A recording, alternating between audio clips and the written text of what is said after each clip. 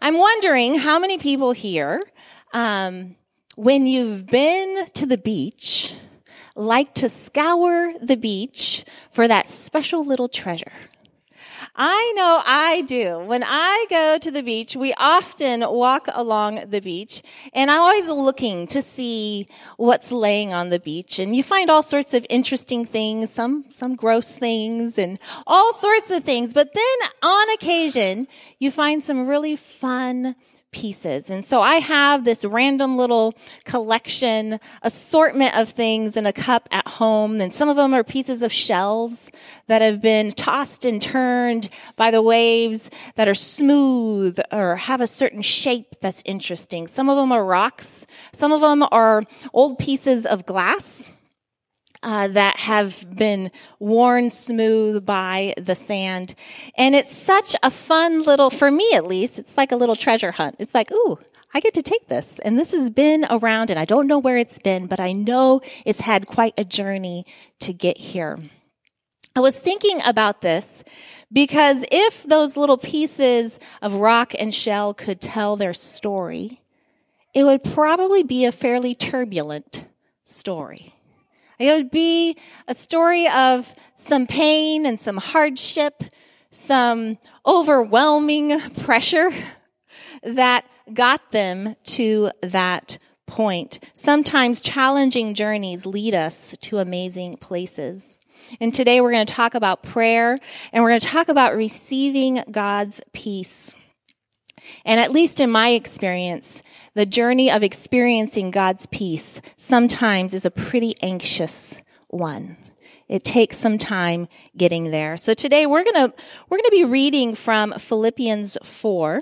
Before we read our few verses that we're going to look at, I just want to talk briefly about the context of this letter to the Philippians. It was written by Paul to the Christians in Philippi, and Philippi was an important city. It was a Roman colony, in fact, and so there were many.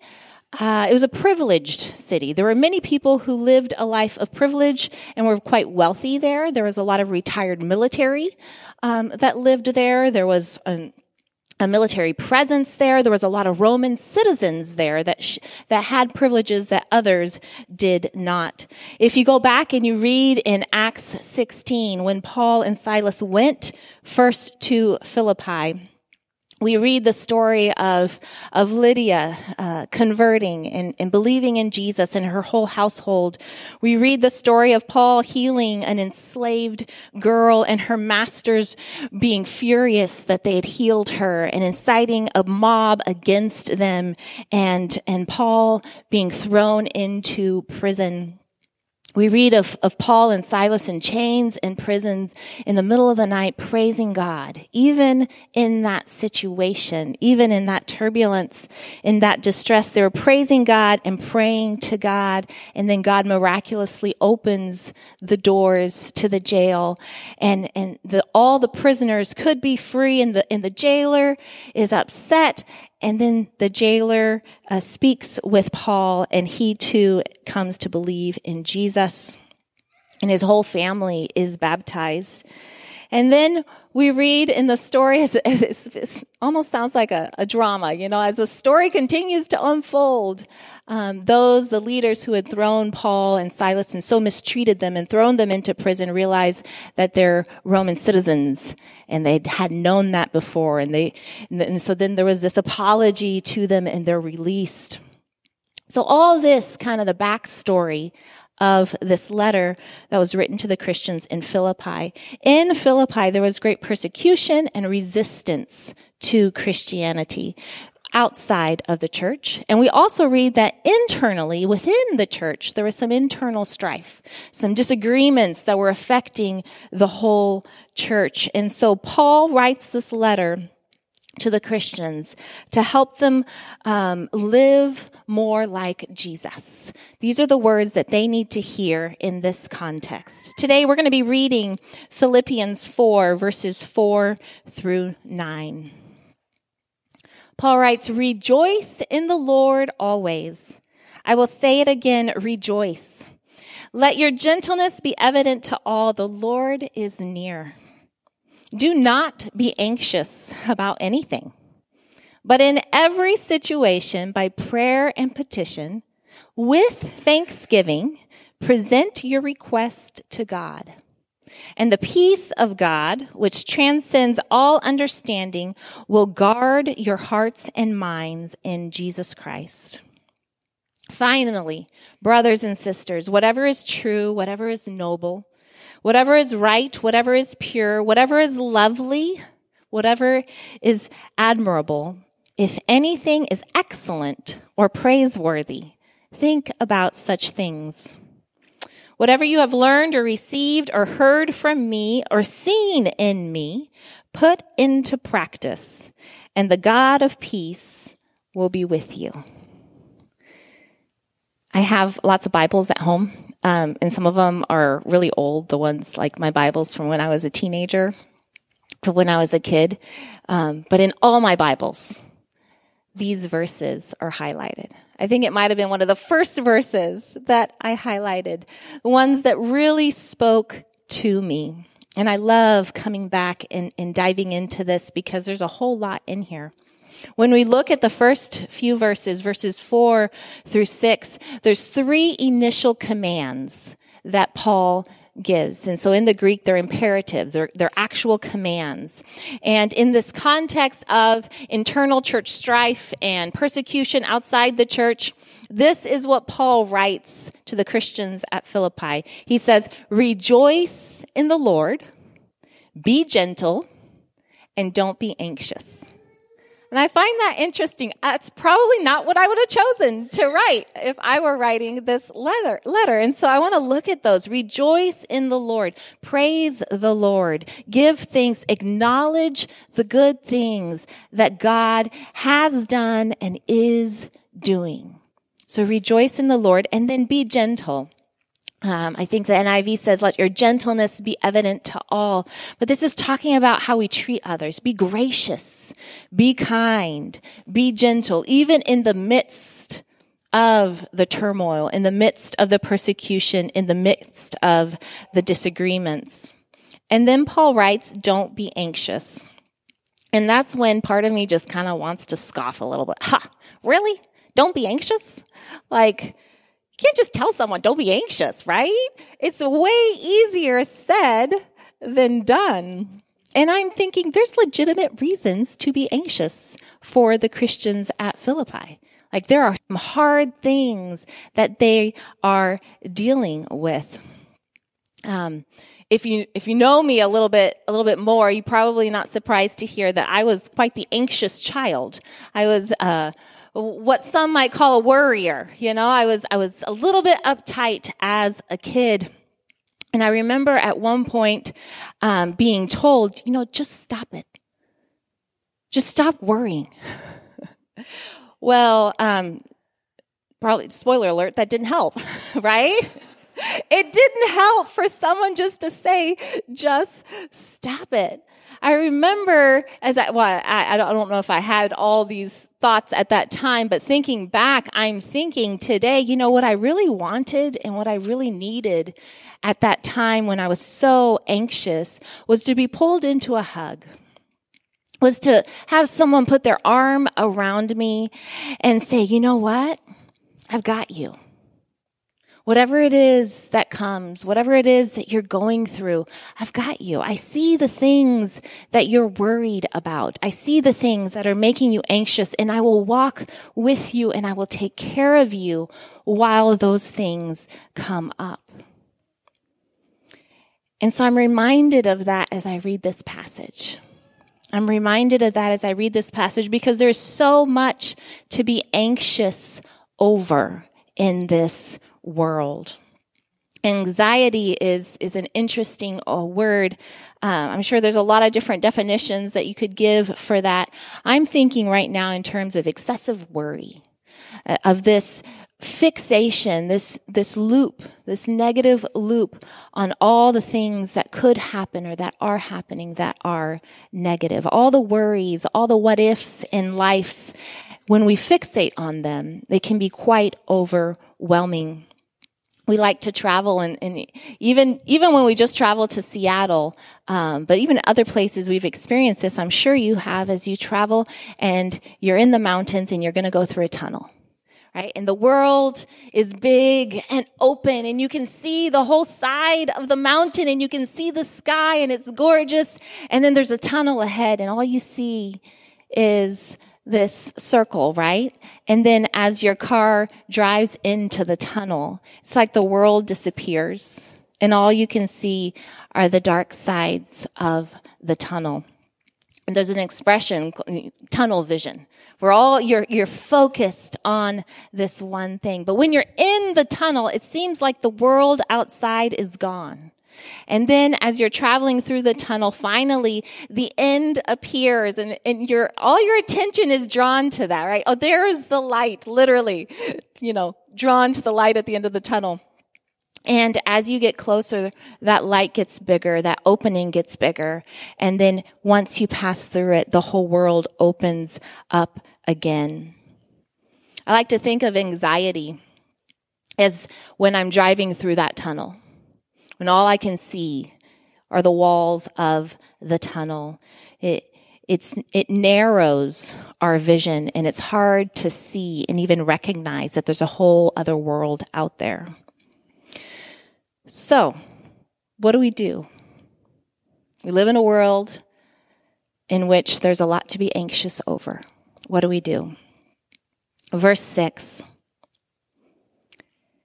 So Paul has said, rejoice, let your gentleness be evident to all. And then verse 6, do not be anxious about anything, but in every situation, by prayer and petition, with thanksgiving, present your requests to God. Paul says, bring all that anxiety to prayer to God. All the things that we're distressed over, all the things that our heart hurts over, all the messed up situations that we see or that we're a part of. In every situation, bring that to God. Whether we feel in control or out of control, whether it's an easy situation or a hard situation, in every situation, bring that to God. And what I see described here is really a life of prayer. No matter what we're doing, no matter what situation, always praying and always opening ourselves up to God, walking with God. Paul says to present our requests, to both acknowledge and surrender our wants and our needs. God, this is what's going on. This is what I want. This is what I need. Walk with me through this. And then a really interesting phrase in here, Paul writes, with thanksgiving. So don't be anxious. Instead, by prayer and petition, with thanksgiving, present your requests to God. I'm thinking, why with thanksgiving? Why is that such an important thing? He started this section with rejoice in God.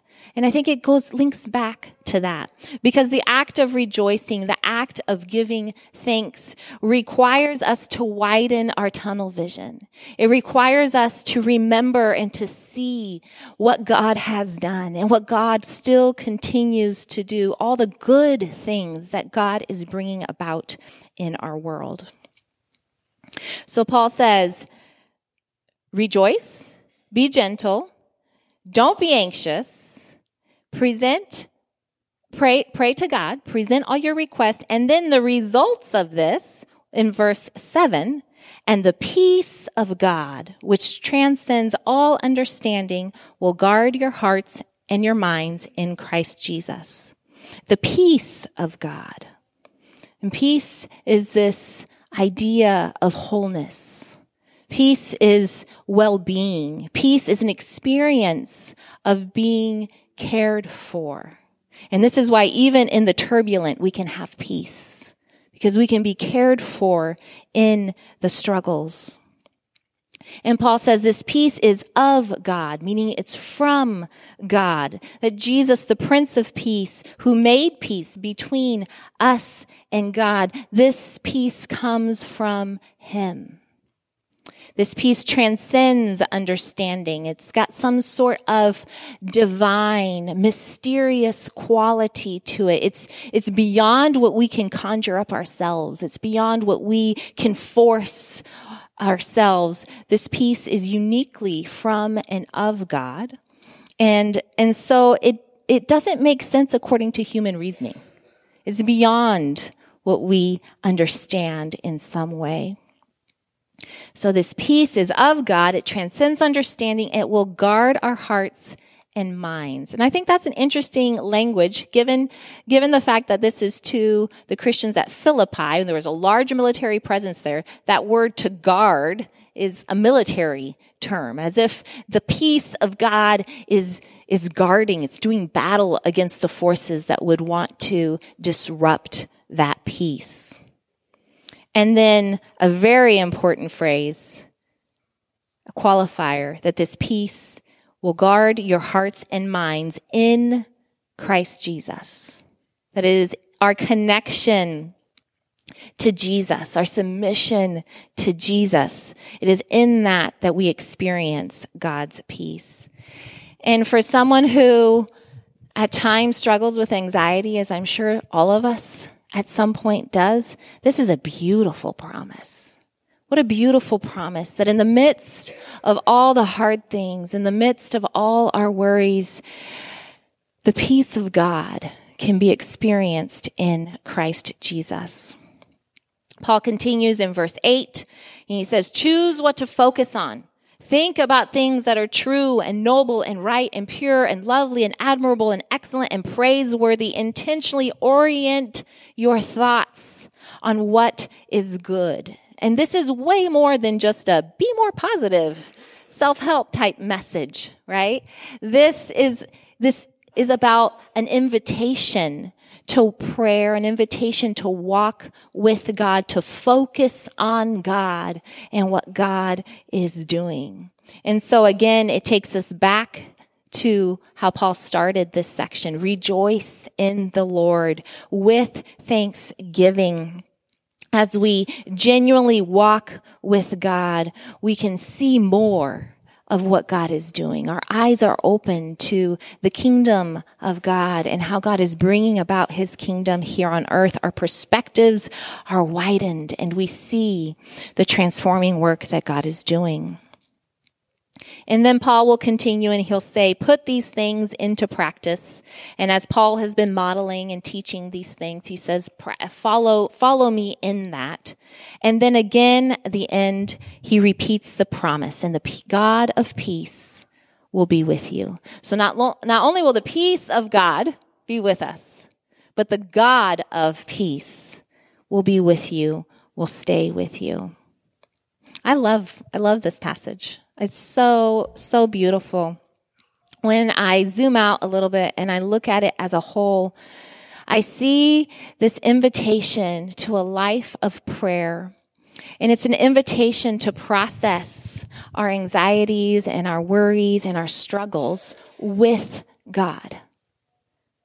That we don't have to do that on our own, but rather we are invited to walk alongside God and process all that with God, to partner with God in the good work that God is doing. And this is no small invitation, because it's not like, hey, at this time I want you to do this. It's a life. In every situation, process life with God. It's an ongoing conversation and communion with God. There's another Bible version. It's called The Message. It's a paraphrase, and so it uses more language that's more familiar for us. And I love how The Message says this verse. The Message says, "Let petitions and praise shape your worries into prayers, letting God know your concerns." And I like that idea of let your prayers, your petitions and praise, let your prayers shape your worries, or let your petitions and prayers shape your worries into prayers. So taking our anxiety and shaping that into prayers. It's not that we ignore it. It's not that we pretend it doesn't exist and we plaster on a fake smile. but rather we process that with God and shape those into prayers. And the promise is the peace of God. As we continue, I want to give two simple warnings, a caveat, if you will.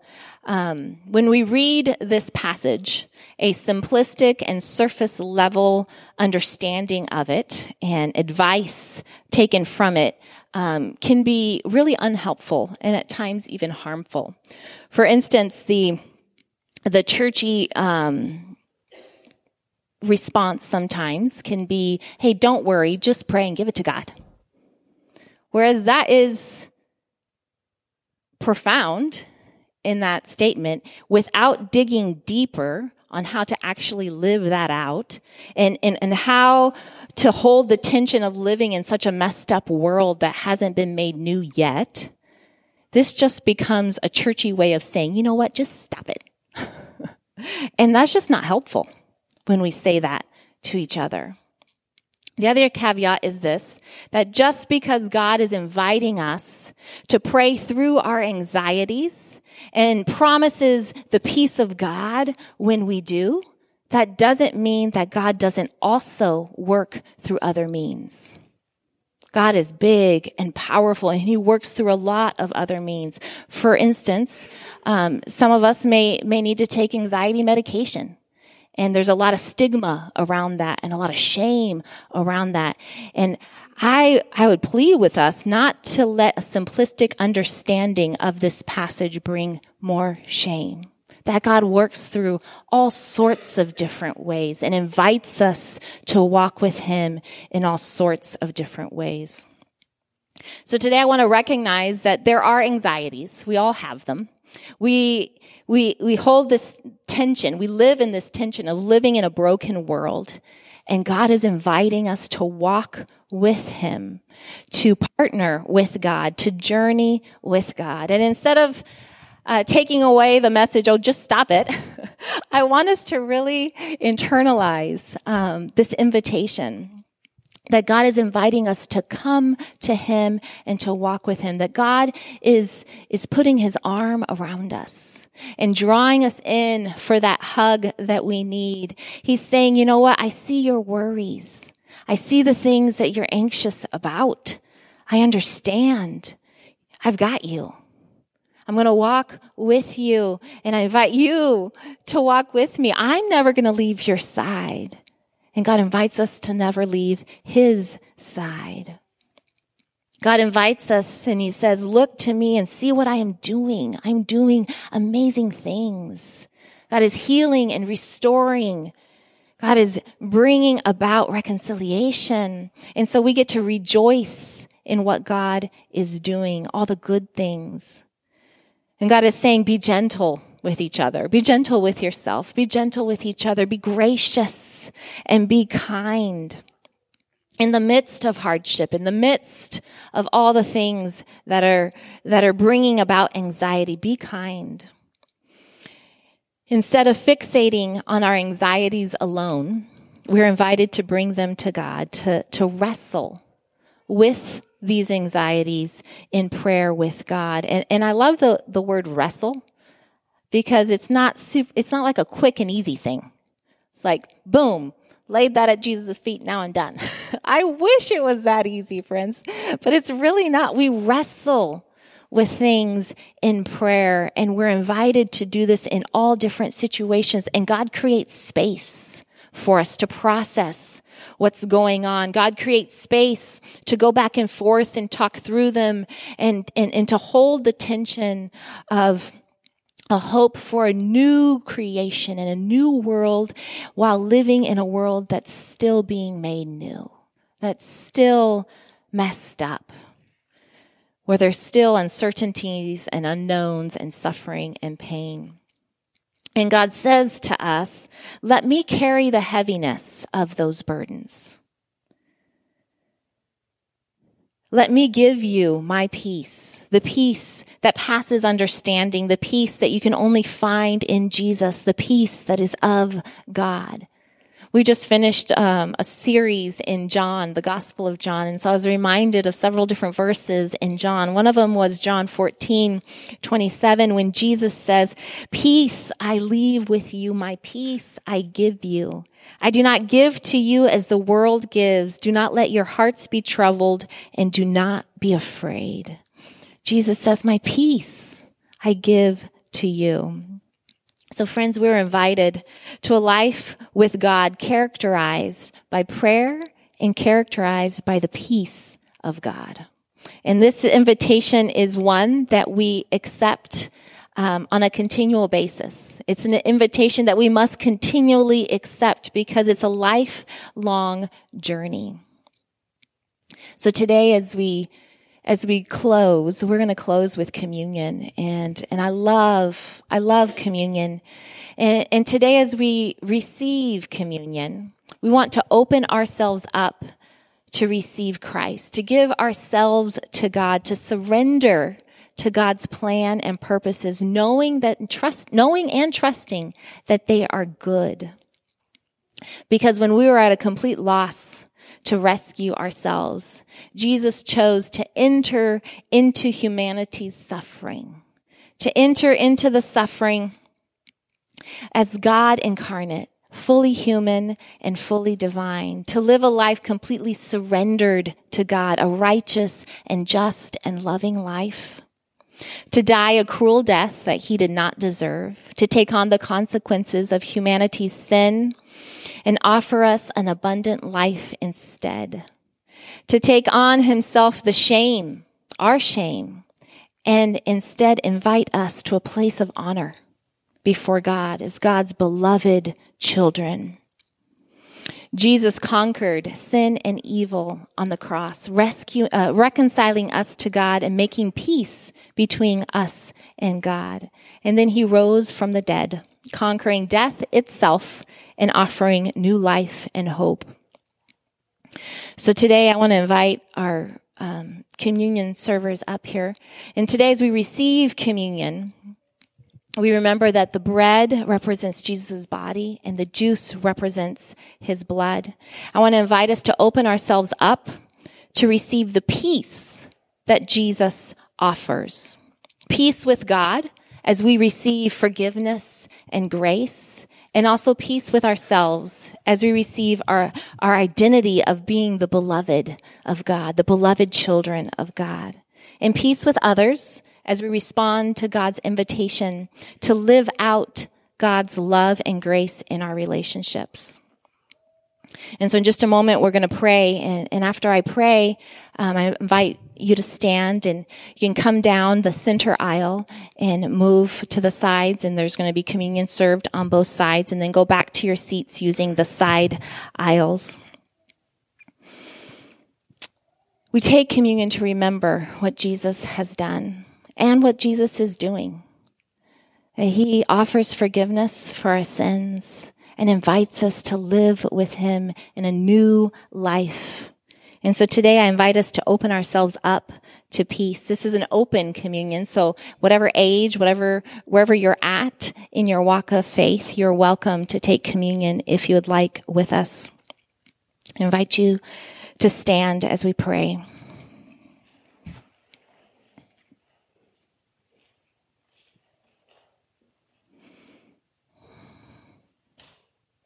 Lord, we thank you for this invitation to walk with you.